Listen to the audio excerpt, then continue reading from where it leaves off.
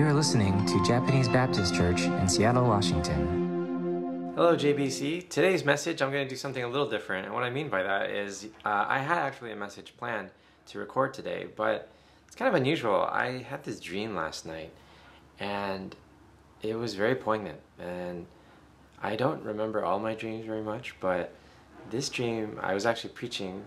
I was dreaming that I was preaching, and I think I was at some kind of retreat or conference at a church, and I remember that this message, I was preaching this one phrase over and over again. It was really important to me, and I remember just how important it was, is that I wouldn't let this phrase go. And I woke up realizing like, oh, I'm actually recording a message today. Maybe there's something to this phrase. And as I thought more about it this morning before I recorded, I thought like, man, maybe there's something really here, and I think it's really worth maybe talking about this and pausing on my other message. So the other message will probably come around sometime soon, but the phrase that kept coming up in my mind was passion versus preferences. Passion versus preferences. And that's something I want to share about. Before I get into that though, I want to share a bit about what the Apostle Peter was talking about in this letter. So in the first chapter of the first epistle by Peter, we read that Peter is talking about spiritual growth. And Paul uses this analogy of refining gold as a way of understanding the fire that is required to get true treasure, to purify gold. And this, I'm not an expert in this, but my understanding of it is basically precious metals need to go through a refining process so that they can burn away the impurities and thereby increase the value and the preciousness of the metal. And Peter likens the trials and the tribulations that we go through as a way of increasing the preciousness of the metal. Or another way of saying it is like it's purifying the metal. And he's saying that if refining fire can purify metals, how much more does our precious faith need some kind of refining fire? Something to really purify it, to really bring out the essence and the value of it. The final result of our trials, testing, and tribulation will be that the impurities of our faith will be burned away, and that with unrestrained love, we will glorify God with purified hearts and mature lives. And how I desire that for my own life, I desire that for our church, I desire that for everyone who's watching today. To have a life that is not afraid of fire, of tribulation and trials, but to recognize that these could possibly be agents of purification, agents of creating something truly precious in your life. And so when I thought about the phrase that I dreamed about, passions over preferences, I realized that a lot of what creates the impurities of churches and stuff is when we get this tension confused. When we begin to think that the preferences that we have are actually passions or vice versa. And what happens is that we begin to lose sight of what is most valuable and what actually gives our church the greatest value.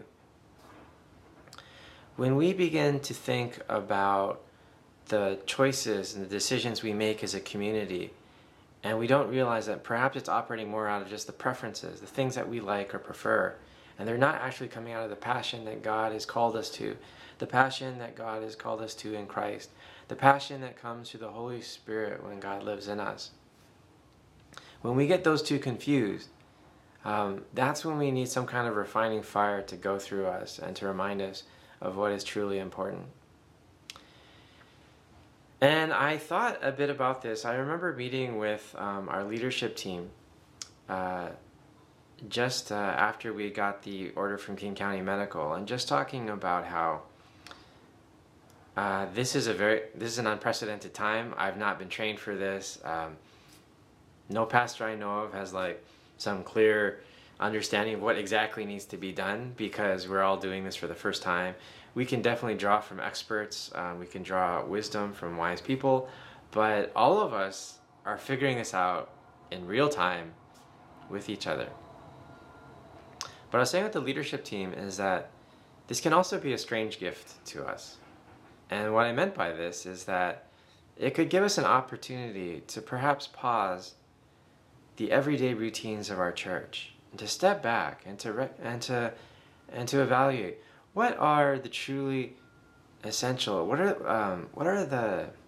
is the essence of what JBC is about? What is it about JBC that makes it a church that is founded on Jesus Christ? What kind of practices have we done in the past that we have done more in the name of preference and not out of a passion for who God is? Sometimes we get so invested and we get so locked in to certain practices that we do at the church, we may recognize that it's more of a preference. Now here's the thing, preferences are not bad. In fact, God is pleased to work through preferences because God loves to work through personalities, through cultures, through histories, and those are all valuable things. Those aren't things that God wants to throw aside. So I don't want to say that preferences are bad. But I do want to say that when the preferences take priority over the passions of God, then we start kind of creating a church based on our own image, based on our own our background and our own wisdom.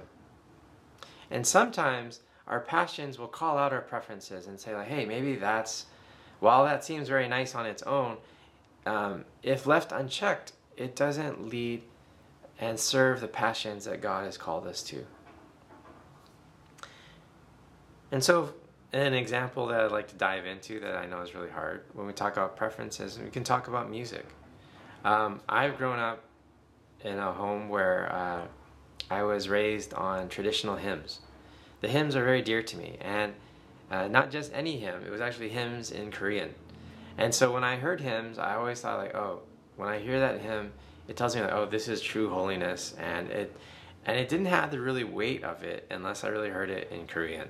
And it was the very particular hymns that came out of this Korean hymnal that I grew up on through family devotions that my parents would lead us through every night. And here's the thing is that hymnal is indeed a beautiful, holy thing because through that hymn book, I discovered a lot of who God was. And I still value it to this day. And because of that, I love hymns very much. Now, I've also gone to some churches where it's been a different crowd of people who have no idea of what a hymn is, and they only know what you'd call as contemporary music songs and contemporary worship. And they would swear by, these are the songs that God really moves in, and I can't really engage with God in any other way unless it has a band, unless it has this. But I would argue, is that really true? I think there was a time that the people of God were worshiping truly in spirit and in truth, and there were no great songwriters like Hillsongs. There were no people like Chris Tomlin, Passion, Elevation Band, all of these kind of things that are coming out, Jesus Culture. All of these things are just name brands, really. And I could go on, and in fact, there are so many different bands coming out now, so many different songwriters. It's kind of overwhelming. But here's the thing, is that we may prefer certain things, and through those preferences, we may find it more easy to engage with God. But we have to pull back and to recognize that these are all just preferences. And actually, the ultimate thing that we can't lose sight of in all of this music, whether it's old, whether it's Gregorian chants, whether it's spoken word, whether it's contemporary music using a band, electronic music, all of this, these are just preferences. And these preferences are all about one true passion, which is to recognize the goodness and greatness of God.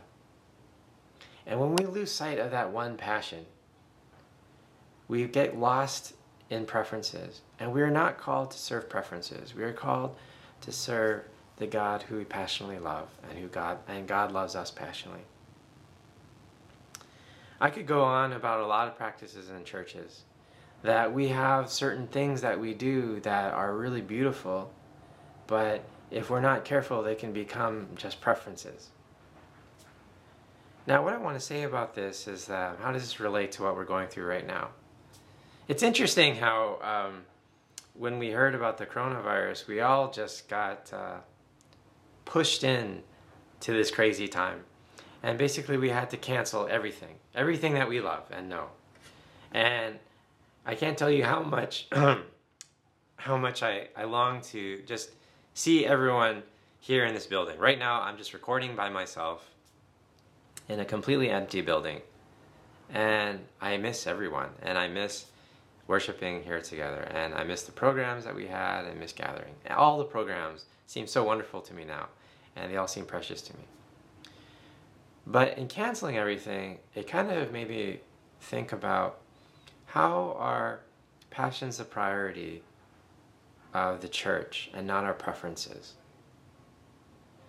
Sometimes we can get lost in the preferences, and we often can craft church programs, we can lead the church in a certain way because we have certain preferences. But if we step back, could we maybe ask ourselves in this time of pause and reset, is that what are the things about JBC? What are the things about my own personal Christian faith where I have gravitated towards things that are just preferences to me, that are more convenient, or things that that just felt really comfortable and safe? Now, I want you to know that our faith is indeed a comforting thing.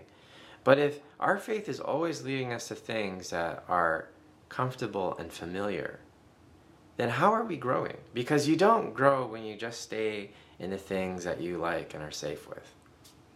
I'll tell you as a musician, to talk about something else, there are definitely certain kinds of musical techniques, scales, certain kinds of sounds that are very easy for me to make. And it's different. Everyone's very different. Everyone has their own preferences. And I could just like stay on those same kind of techniques, scales, and just be really happy with myself because I can do them really well. And why do I like them? Because I do them well. But here's the thing. I'm not growing as a musician if I do that. It's only when I begin to allow myself to be stretched. I don't have to stop doing the things I like because that's a part of who I am. But if I begin to invite those things and those practices that stretch me, then I began to really grow. And then I began to see a fullness of music and a fullness of maturity in myself as an artist that I've never seen before. Same with our faith. There are certain things about JBC that we do well and we're very comfortable with. And we can keep doing those things because we're comfortable and we prefer them, understandably. But if we really want to see the fullness of what God has for us, to see the faith that is refined by the fires, then we have to let the fires come into our life and stretch us a bit. And in this time, I don't want us to think about these online services as a way of like, oh, well, this is cozy, we're in our homes, this is nice, and just get familiar with it. But perhaps to ask ourselves, how can we stretch and how can we grow in this time as a church? How can you grow as a follower of Christ in this time? It is easy to be sequestered away in your home and stick to the things that you are most familiar with. But how can you pray to ask God to rekindle the passions that God has in your life? And there are 3 passions that I am hoping that JBC can focus on. And this is something that I've been constantly talking about. And perhaps this is a time to check in, to ask, how can I let this refining fire come into my life? And these 3 fires are this: loving God, loving our neighbor, and living in the way of Jesus Christ. And what do I mean by the refining fire of loving God? Perhaps for some of us, we need to let this refining fire come into us and ask ourselves the hard questions. How has my love for God been? How have I been growing in my love for God?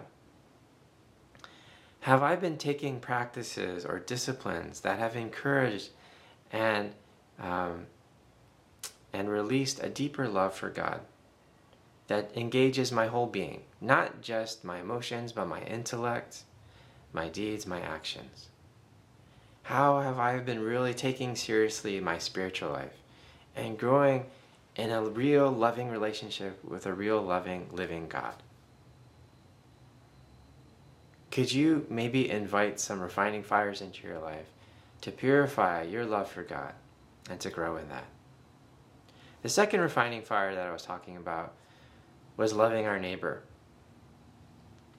In this time, we're all told to socially distance, and I think that is a very good and safe practice. And I strongly encourage us to continue that discipline, as painful and as frustrating as it may be.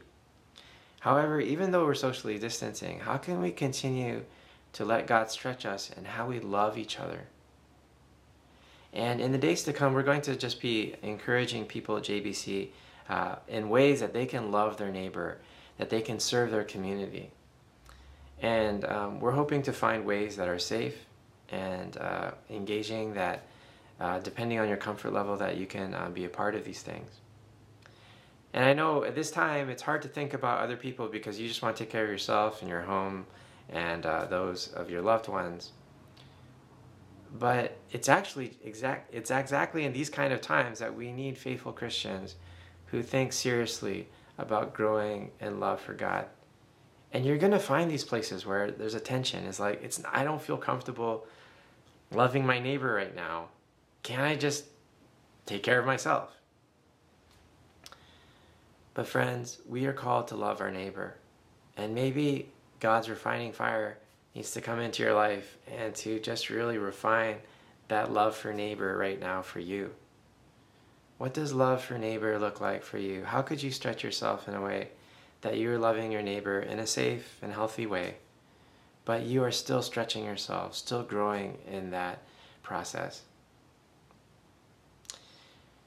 And the last one is living in the way of Jesus Christ. Living in the way of Jesus Christ is another way that I like to call discipleship. How do you be a disciple of Jesus Christ? Being a disciple of Jesus Christ is basically saying, Jesus, I want to live the way that you lived. That's what discipleship means. To walk as Jesus walked. And this is tricky. We know that Jesus didn't have a coronavirus according to the Gospels. He didn't have the modern technology that we have today.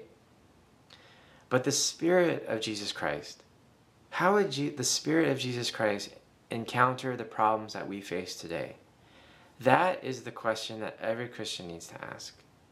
From every person you encounter, from everything that you do, from taking care of your family, doing budgeting, conducting yourselves in your work, if it's work from home or if it's work at the office, whatever that might be, it's asking ourselves that very challenging question.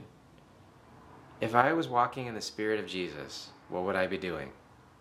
That's living in the way of Jesus. I know this is a hard time. I think some of us being sheltered in our homes, not being able to do the things that we do, facing family members with needs that are very difficult and frustrating. Perhaps some of our most precious relationships right now are really being tested. But maybe we need to stop and ask, how can I live in the way of Jesus in this time? Jesus, if I was really being led by your Spirit, how would I conduct myself in this time? And so friends, I'd like you to think about, what would it look like if I let the passions of loving God, loving neighbor, and living in the way of Jesus Christ dictate how I'm dealing with things right now, rather than the preferences that I have? Because the preferences, if we let that dictate us and lead us, we don't go closer to God and to our neighbor. We go closer to ourselves, inward, to our own comfortable caves. And so I think if I could kind of sum up like what I felt like this dream was telling me, is to remember to be led by your passion for God, your passion for neighbor, your passion for living in the way of Jesus Christ. And let those things shape and form your preferences. Friends, we are in a time where I believe that if the church really could rise up, if Christians could really allow this to be a refining time, we could truly make a difference in this world. But the same is true. If Christians pull back and we forget what our passionate call is, if we begin to recede into the background and fade, we no longer are the light that Christ has called us to.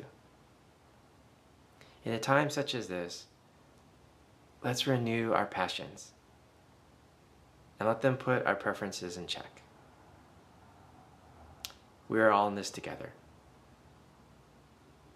Amen.